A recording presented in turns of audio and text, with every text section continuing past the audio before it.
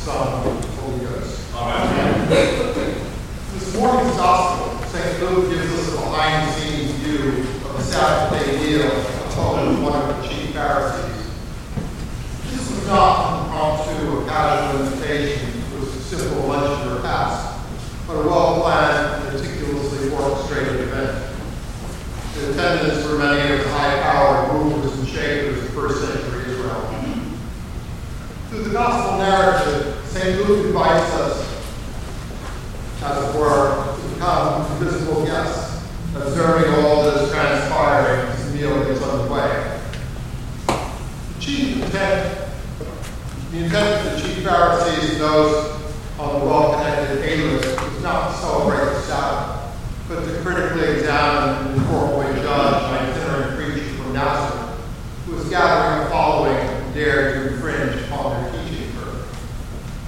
Jesus was fully cognizant of their desire to entrap the words he spoke and the deeds he performed, but nonetheless accepted the invitation and challenge. The King James Version translation tells us that Jesus was being watched, but the Greek construct of that word is much more ominous, indicating that they were lurking as they were watching. And as if on cue, a man then appears with what is called a dropsy, a somewhat archaic word for a physical condition where the body is swollen with excess fluids. This extreme case is what we call edema today.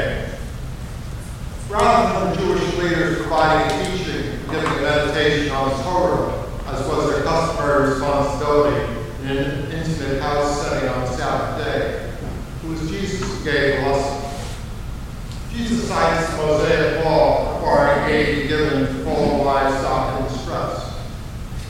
First century rabbinic commentaries on the law place this obligation above other Sabbath day requirements.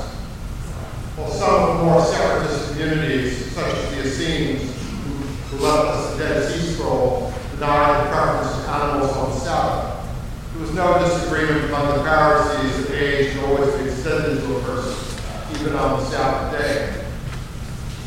In the midst of his teaching, Jesus applies theory to practice. He embraces the man and heals him, as all are watching them in complete silence. Note that there are no voices rejoicing for the man who had been miraculously healed. There were no voices praising God for his compassion. There were no voices acknowledging Jesus for obediently doing the work and the will of his Father. It was only the indifference and silence, as the healing evoked no change whatsoever in the hearts of the Jewish leadership in attendance that day. Jesus, observing the elite of Israel gathered around him at the home of the chief Pharisee, next tells the parable of certain guests lying in the best seats at the banquet. Absent to his listeners is any awareness that they had failed to identify and acknowledge the true guest of honor present in their midst, the Messiah of Israel. The parable is the most poignant commentary on the Sabbath day meal. I would encourage you to reread our gospel lesson this week. You will surprisingly find that throughout the Sabbath day controversy, Jesus is the only one who speaks, the only one who acts. In doing so, he responds to the unvoiced criticism and silent judgment of the Jewish establishment, as well as their self-centered premium and their preoccupation with self-aggrandizing social standing. St. Luke, through his gospel narrative, has given us a snapshot of two kingdoms existing side by side in real time for all to see. First is the kingdom of God on earth. It is vibrant and alive. Through Jesus Christ, humanity continues to experience the love and compassion of God that not only heals the sick, but saves us from our sins. Inhabitants of this kingdom are commanded to integrate the two great commandments in their everyday life.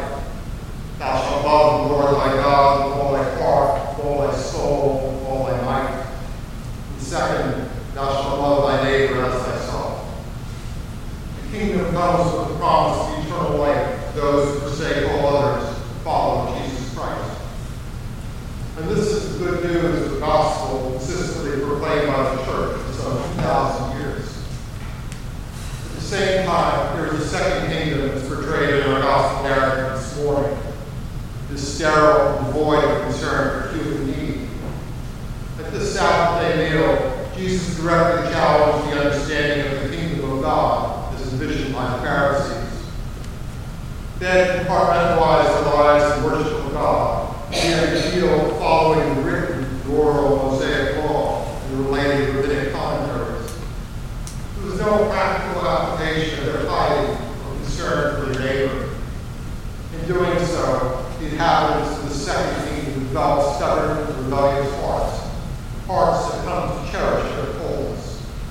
They're cynical, critical, while constantly criticizing others in an effort to assure themselves of superiority.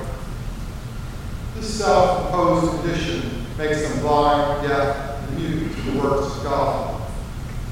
As inheritors of the kingdom of God, may we follow the example of great teaching of our Savior, daily integrating the love of God and our neighbor in all that we do.